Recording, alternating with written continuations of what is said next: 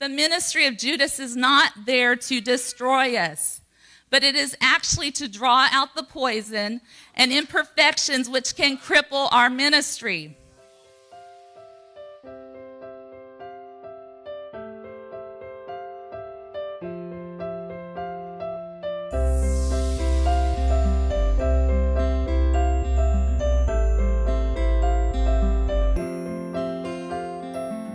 Welcome to the Real Talk 238 podcast with your host, Denise Lee, an Associate Licensed Counselor and Nationally Board Certified Counselor in the state of Alabama under the supervision of Cotina Stroud. The Real Talk 238 podcast has real conversations concerning taboo topics, which people may find themselves struggling with that may not be discussed, especially in relation to the church. The purpose of the Real Talk 238 podcast is to bring awareness, hope, and encouragement.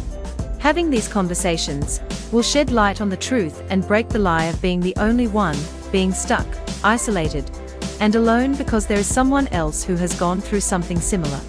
Topics discussed on the Real Talk 238 podcast are not a substitute, nor does it replace professional medical, psychiatric, psychological, or mental health advice, diagnosis, or treatment, and is intended strictly for informational and educational purposes only. All right, let's get started.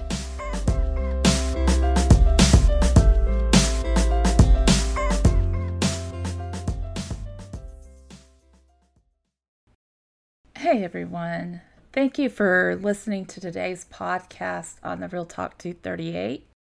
My name is Denise Lee and I am your host. This episode is about the ministry of Judas, which sounds like a very strange name for a title of a message. Recently I was in South Carolina ministering to a church on May 22nd and 23rd. On May 22nd, which was a Saturday, I was actually teaching on trauma-informed care, which is very vital concerning the church and how to work with that. The next day, I was asked to minister. God had laid this message on my heart, and I just thought how strange this message is. But it was a very powerful message, and I'm not saying that just because I'm the one that gave it, because anybody could have gave this. And I promise there are a lot more people out there that are much more eloquent in their speech, that are able to present this in such a way that would probably be more impactful than I could have ever done. I just spoke on this the way God gave it to me. And like I said, it was powerful. When God first started dealing with me about this particular topic of the ministry of Judas, it was just it was one of those things that make you scratch your head. Like, how can Judas have a ministry? But then I got to pondering, things about things that we go through, particularly those of us who are involved in ministry. And ministry, let me just say this, that is not always about pulpit ministry. A lot of people think that, but it's really about so many other avenues. I mean, if you're cleaning toilets, that's a ministry. If you are a greeter at your church, that is a ministry. If you are serving meals at a special function that your church has, that's a ministry. If you're teaching Bible studies, or if you're knocking on doors, or whatever the case may be, it's a ministry. Ministry does not mean, as I said, like just the pulpit. That's, probably about 10% of it. And I don't know if a lot of people realize that, because I promise you, the pastor of the church, he didn't just get saved one day and then the very next day he became the pastor of the church. No, it was a process. And anytime you are developing in ministry, it's a process. Anyways, you will be very surprised about exactly what is the ministry of Judas. This may go against the grain for some people, and that's okay. Because maybe this just isn't for you, but it's definitely for somebody out there who needs to hear this. Anyways, I hope you will enjoy this episode of the podcast. and have a great and wonderful day. Until next time. Psalm 41, verse 9 says, "Yea, mine own familiar friend." Everybody say friend. "In whom I trusted, which did eat of my bread, hath lifted up his heel against me." And that don't sound like such a good friend. And then over in Psalm 55, starting in verse 12, it says, "For it was not an enemy that reproached me, then I could have borne it. Neither was it he that hated me, that did magnify himself against me, then I would have hid myself from him. But it was thou, a man mine equal, mine guide, and mine acquaintance. We took sweet counsel together and walked into the house of God in company." This was my friend. And then down in verse 21, it says, "The words of his mouth," talking about my friend, "were smoother than butter, but war was in his heart.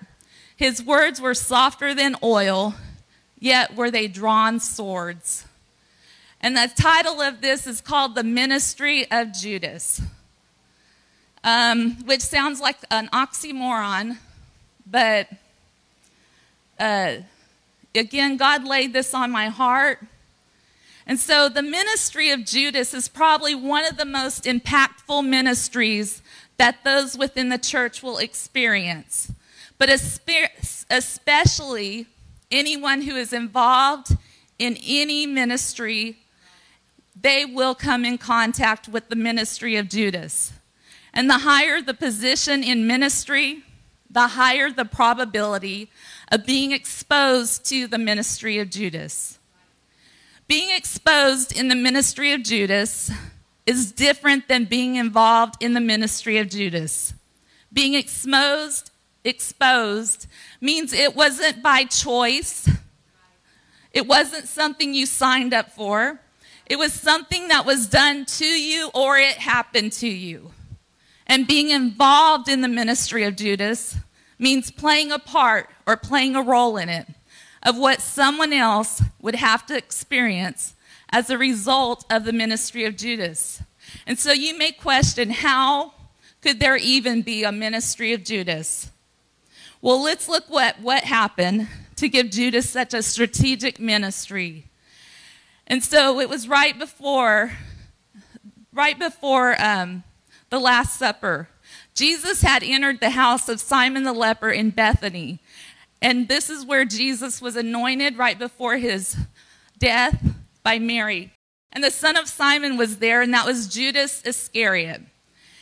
And Judas asked the question, why wasn't this ointment sold for 300 pence and given to the poor? Judas, he didn't care about the poor. You know, the Bible even calls him a thief. And because Judas, he was more concerned about the treasury bag. That was his role in ministry. And whatever was put in it. And Jesus rebuked him and told him, "Let her alone. Against the day of my bearing has she kept this." And so after he was rebuked, Judas began looking for opportunists or those who wanted to condemn, persecute, and kill Jesus. He separated himself from being under the leadership of Jesus. And he went to the chief priests asking them, "What will you give me if I deliver you into your hands?" And they told him 30 pieces of silver. And he said, "Deal." So he began looking for those opportunities to betray Jesus. And so then you get to the Last Supper. And all his disciples are there, including Jesus. And Jesus washed their feet, even Judas. And Jesus, he knew exactly who would betray him. And he told all of them, you're all not clean. But they didn't get it. It kind of went over their head. And Jesus, he got troubled in his spirit, and he told them again, he says, "Hey, one of you is going to betray me." And the disciples they started looking at one another, and they're asking the question, and they're doubting, What is he talking about? Is it me? Is it me? Is it you? And so Simon Peter, this is what he does. He's super smart. I mean, I don't know, maybe that's why Jesus gave him the keys. Who knows? But Simon Peter, he goes up to John the Beloved, because guess where John the Beloved is?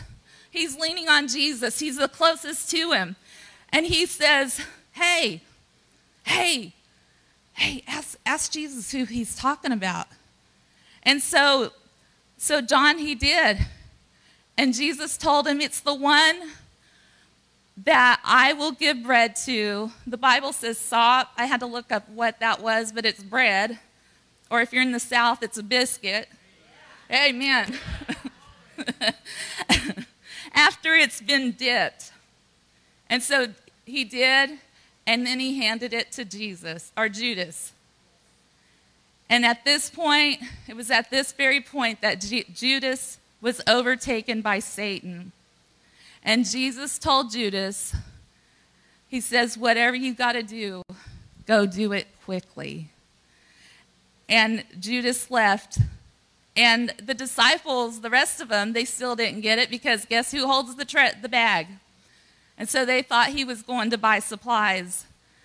But so Judas left, and he went to the chief priest, and he told them, I have a sign for you. And it's the kiss of betrayal. And so the rest of the disciples, like I said, they missed it. And so then later that night, Jesus takes his disciples to the Garden of Gethsemane. Every one of his disciples knew the exact place that Jesus liked to go, because I'm sure there was a favorite place to hide away in, and a favorite place in that garden where he liked to teach. And even Judas knew that. And so there they are in the garden. And this is where the place where Jesus is crying out. And he's asking God, let this cup pass for me. But that was not the plan. And so later that night, as they're in the garden, here comes Judas. And he's with the crowd. And he said, "Hail, Master." And then he kissed him. And in another place, he called him Rabbi. And then Jesus, he asked him, he said, "Friend, where have you come?" He called him friend. And then after that, he was betrayed and he was taken by the multitude. And so Merriam-Webster's dictionary, betrayal, says the act of betraying someone or something, or it's the fact of being betrayed. It's a violation of a person's trust or confidence or of a moral standard. It's revelation of something hidden or secret. And there are so many examples of betrayal in the Bible. There's examples of exposing someone or delivering someone to an enemy through treachery or disloyalty. There's examples of disappointing a person's trust, hopes, or expectations. There's revealing information in violation of confidence. In other words, you tell somebody something, "Please don't go share this." And what do they turn around and do? They go share it. And then there's examples of failure to keep or honor a promise, principle, or cherished memory. And there's examples of unconsciously revealing or displaying some quality or characteristic, typically one that's preferably concealed. But overall, the bottom line is betrayal is a violation of trust.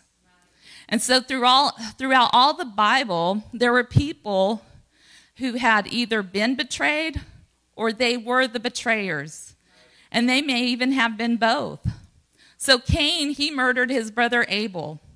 Jacob, he betrayed his father Isaac so he could get the blessing.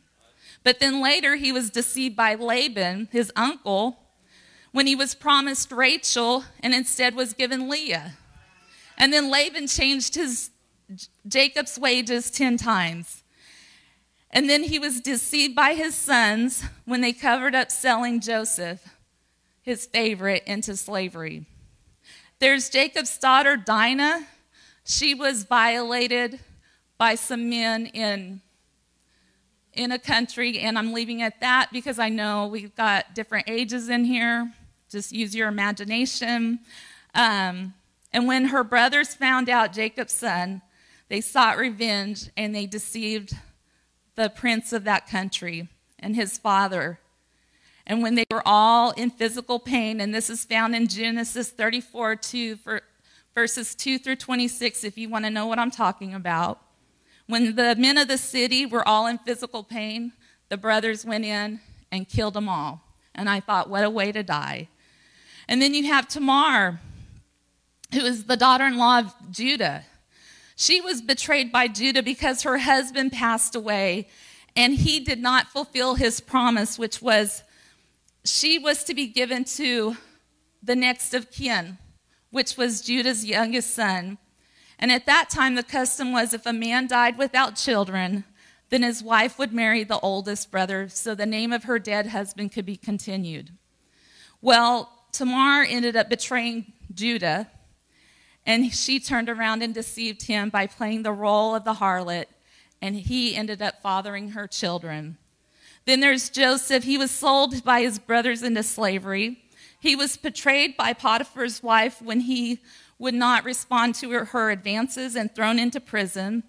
He was betrayed by the butler after he was released because the butler didn't hold up his end, and he forgot all about Joseph until Pharaoh started having those strange, disturbing dreams.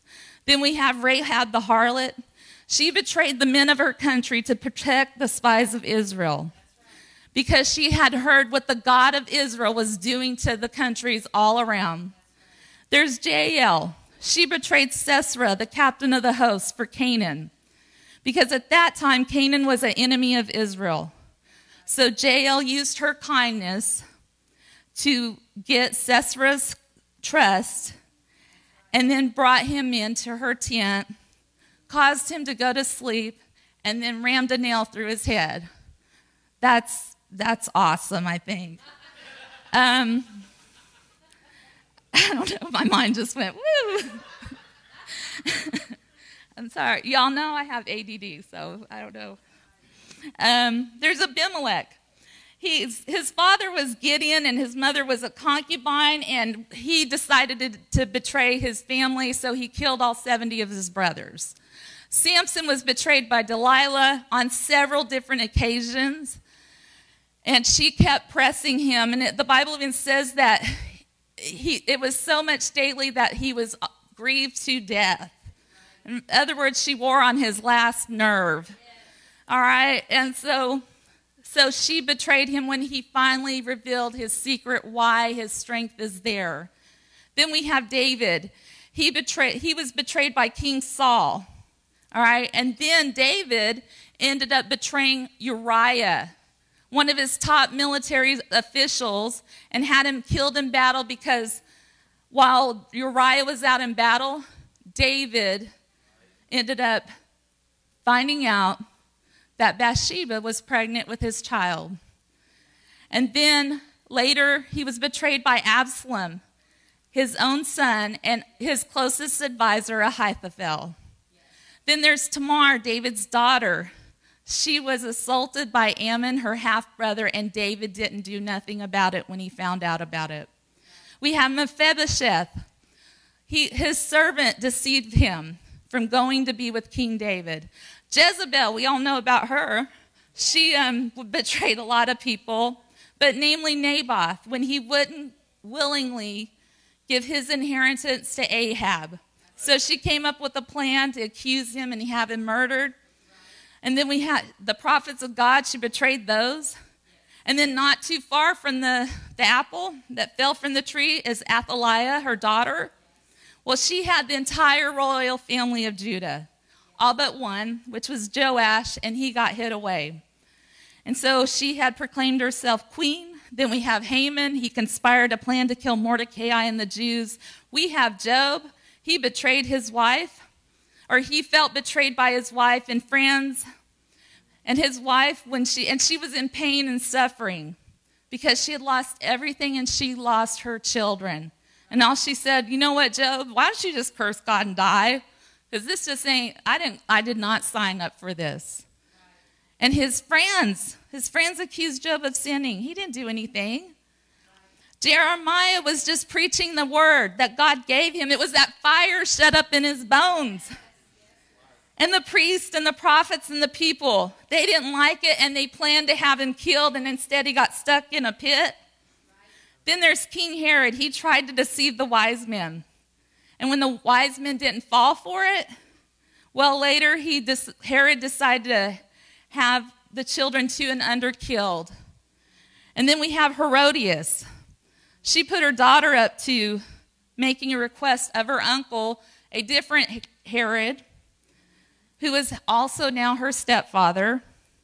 And the request was to have John the Baptist's head, because John the Baptist rebuked the relationship of Herod and Herodias. Then we have Jesus, of course. He was betrayed by Judas. There was Stephen. He was stoned to death. There was Paul. Before his conversion, he had Christians murdered. And then after his conversion, he was abandoned by Demas.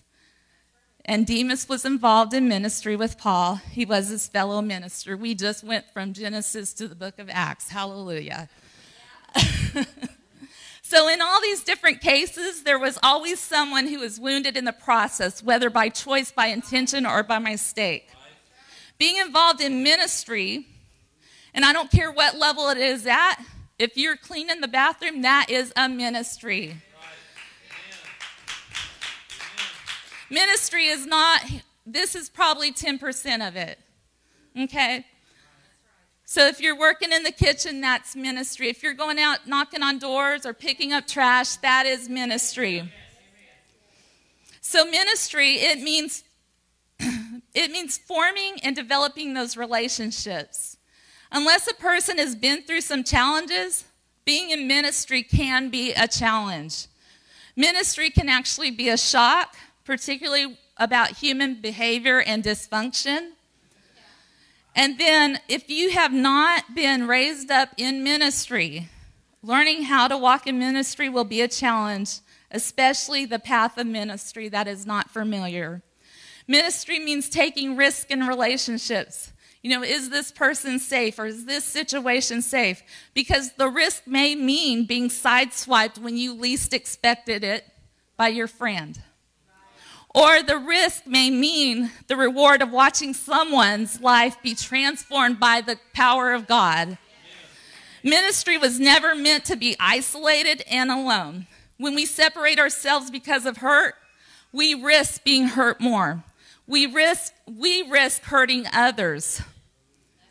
We don't allow ourselves to be accountable to anyone. And let me just say that every pastor needs a pastor.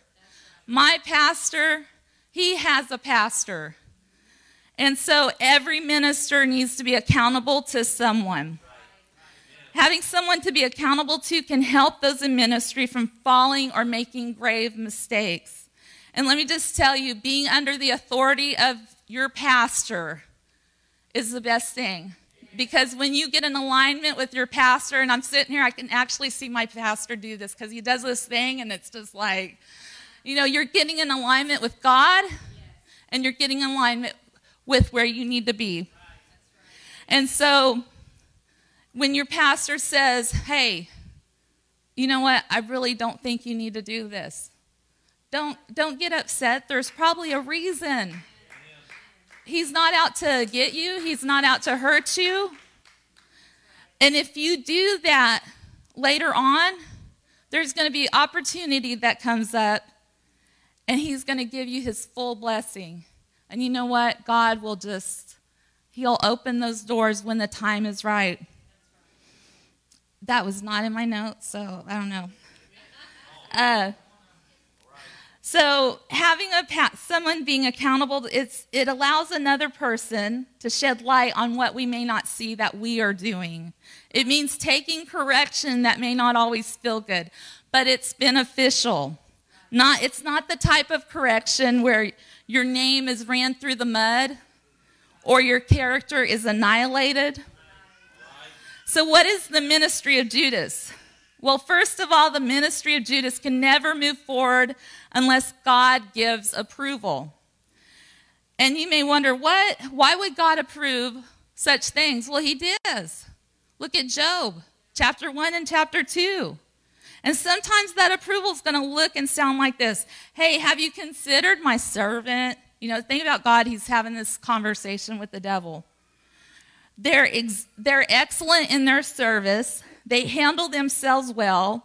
They avoid sinful things. They have integrity, and they have an excellent character. And no matter what, they're not going to curse me, and they're not going to curse the church. And the ministry of Judas is there to transform your life into what God has planned for you. Because God sees the bigger picture.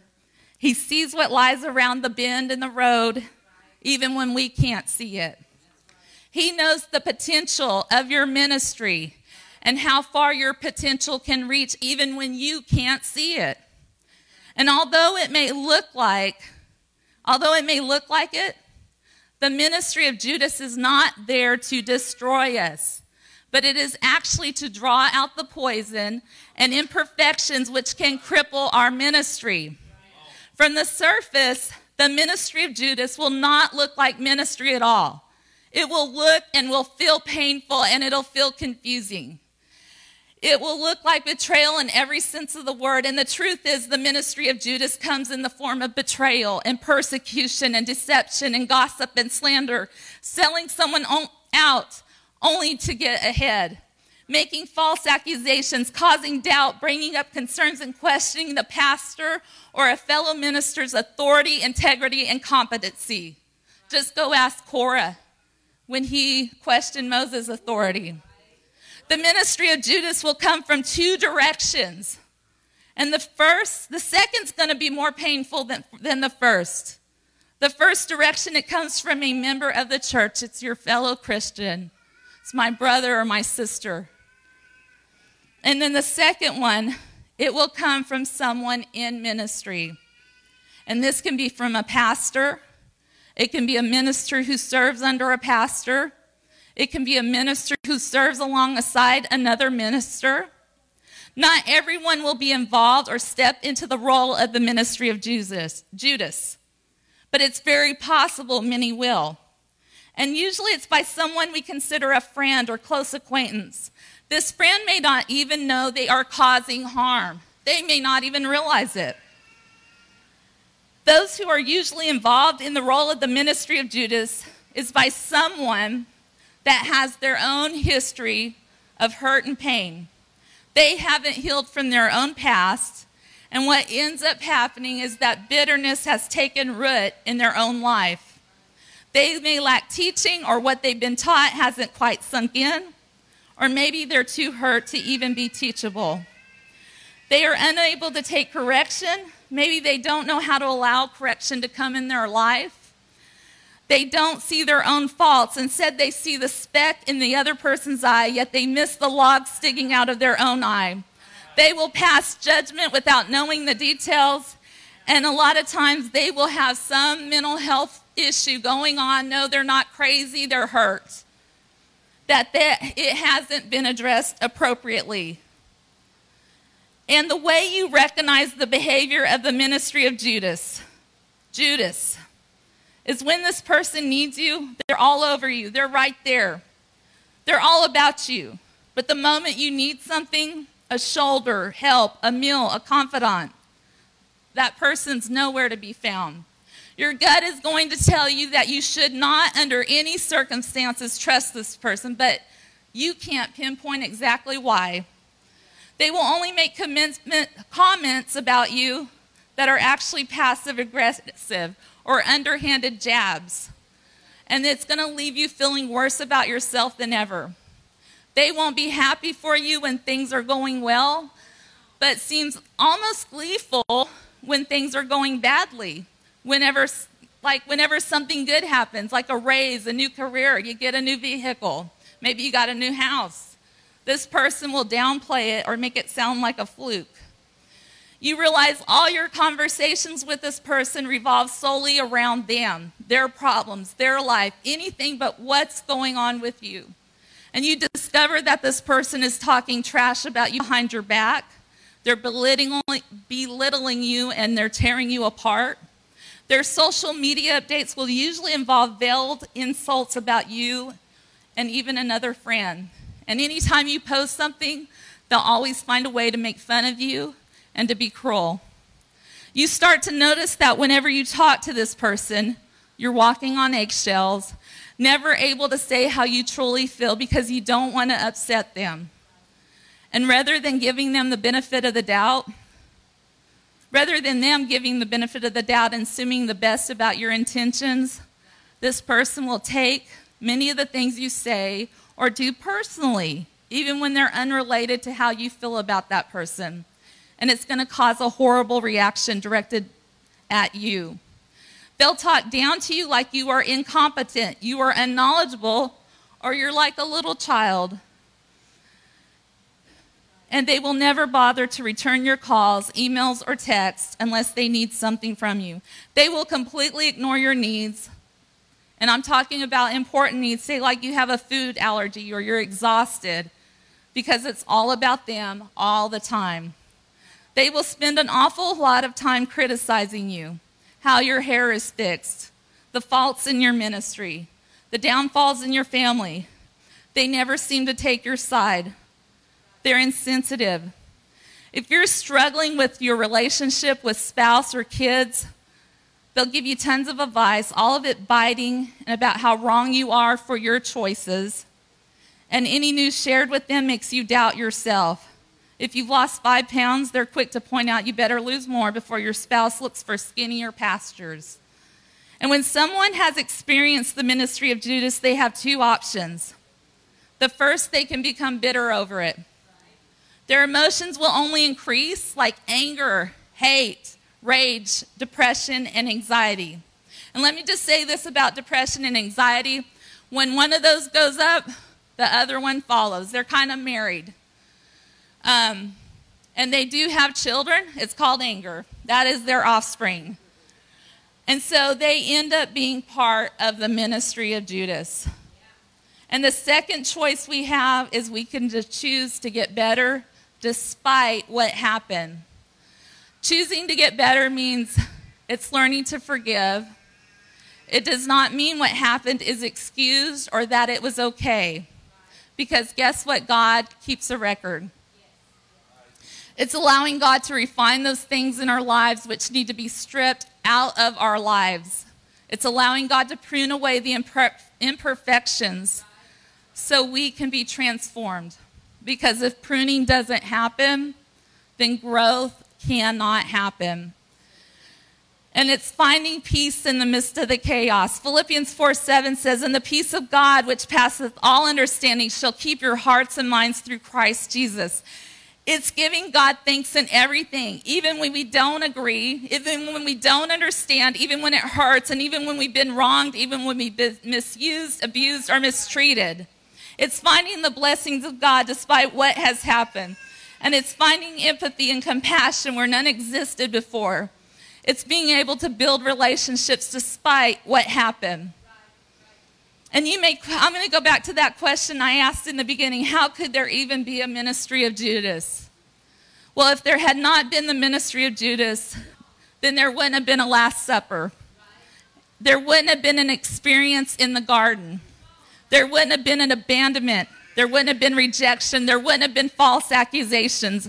And there wouldn't have been persecutions. There wouldn't have been a cat of 9 tails. And there wouldn't have been a crown of thorns. There wouldn't have been exposure, disgrace, and shame. And there wouldn't have been a cross or a need for nails. There wouldn't have been 2 thieves on each side. There wouldn't have been forgiveness spoken, and there wouldn't have been forgiveness given. There wouldn't have been a veil that was ripped into 2, and there wouldn't have been a grave. There wouldn't have been retrieval of the keys of death, hell, and the grave. There wouldn't have been an empty tomb, and there wouldn't have been a resurrection. There wouldn't have been redemption. There wouldn't have been a Savior. There wouldn't have been salvation, and there would not have been a promise of the Comforter. There would not have been an ascension. And there would not have been an upper room experience of being filled with the Holy Ghost. And there would not have been an experience of baptism in Jesus' name. And there would not have been a hope that you or I would have found salvation. Well, maybe you are involved in the ministry of Judas, or maybe you've experienced the impact of the ministry of Judas as you have served in ministry. One thing is for certain, you will be challenged. So ask yourself these questions. How will you handle the impact of the ministry of Judas?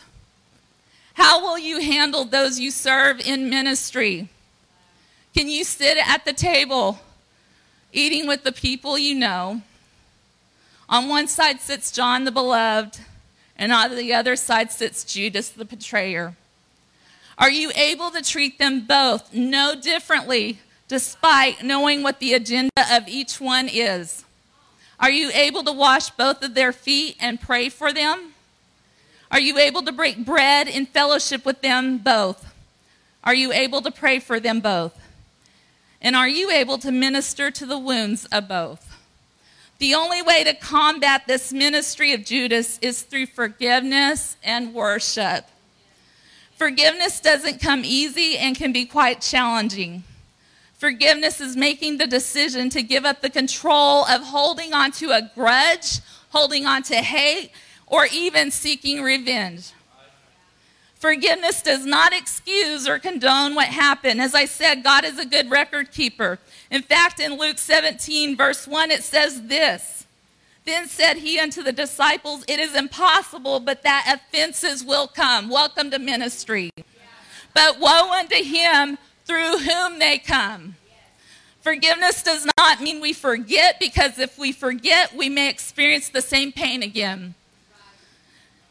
Forgiveness does not mean that we have to go back to what caused that pain and hurt. Because you know what? If you go back to it, you're probably going to go through it again. Forgiveness does not mean you have to go to the person and tell them you forgive them, because that will only cause more pain and hurt. And when we include worship with our forgiveness, well, we are breaking the container of what our betrayal was and allowing the aroma to rise. Everyone will smell the aroma which comes from our worship out of our pain. But not everyone is going to understand our worship. Worship does not always mean a time of shouting like when we praise God. Sometimes worship will require us to do just like Job. And that word worship in Job chapter 1, after he found out all about the devastation of losing, his everything. He lost everything other than his wife. He worshiped God, and that word worship right there means shakah in Hebrew. And it literally means to prostrate yourself out. So worship, it means worshiping, sometimes you will have to worship God. You'll have to prostrate yourself out when you've been battered, when you've lost the most valuable things of people, when you've been wounded, and when you've been betrayed. When we choose to break the container of worship, it is breaking loose that one thing that we have been unwilling to let go of. God can take the content of what was held in that container, that aroma of worship, and use it to not only heal ourselves, but also use it to help heal others. And finally, what will you do with the ministry of Judas? Will you embrace the ministry of Judas and allow the ministry of Judas to transform your life into what God has planned for you? What he has called you to do? Or will you allow the ministry of Judas to overtake you and destroy you? Because if you do, if you allow it, it will. We do not go through things because God wants to punish us. Sometimes we go through things because God wants to transform us. And let me tell you this, I was up at way early this morning in the middle of the night, and I actually got to laughing, and thank goodness I wasn't staying with nobody, because I would have woke them up, because I thought about this. The devil will come in and condemn you and make you doubt yourself and make you doubt your calling. But I got to laughing because all those things that you go through, if you look at the devil and tell him, hey, you know what? If you hadn't done this to me, and if you hadn't done that to me, and if you hadn't sent Judas in my life, I wouldn't be prepared for what God called me to maybe 12 years down the road. You know, I went through some horrible things back in around 2009. It was horrible. But you know what? God saw 2021. And if I had given up, I wouldn't have seen 2021. Again, what are you going to do with the ministry of Judas? Thank you for listening to the Real Talk 238 podcast for this week's episode. If you have enjoyed this episode of the Real Talk 238 podcast, please subscribe so you will be notified when new episodes are released. If you would like to leave a comment, or there is a topic you would like discussed on the Real Talk 238 podcast, you can drop an email at therealtalk238@gmail.com. You can also find the Real Talk 238 podcast on Facebook and Instagram listed as at the Real Talk 238. As a reminder, the Real Talk 238 podcast is not a substitute, nor does it replace therapy. Always seek the advice of your physician or a qualified licensed mental health provider with any questions you may have regarding a medical condition or mental health disorder. Until next time, have a blessed day.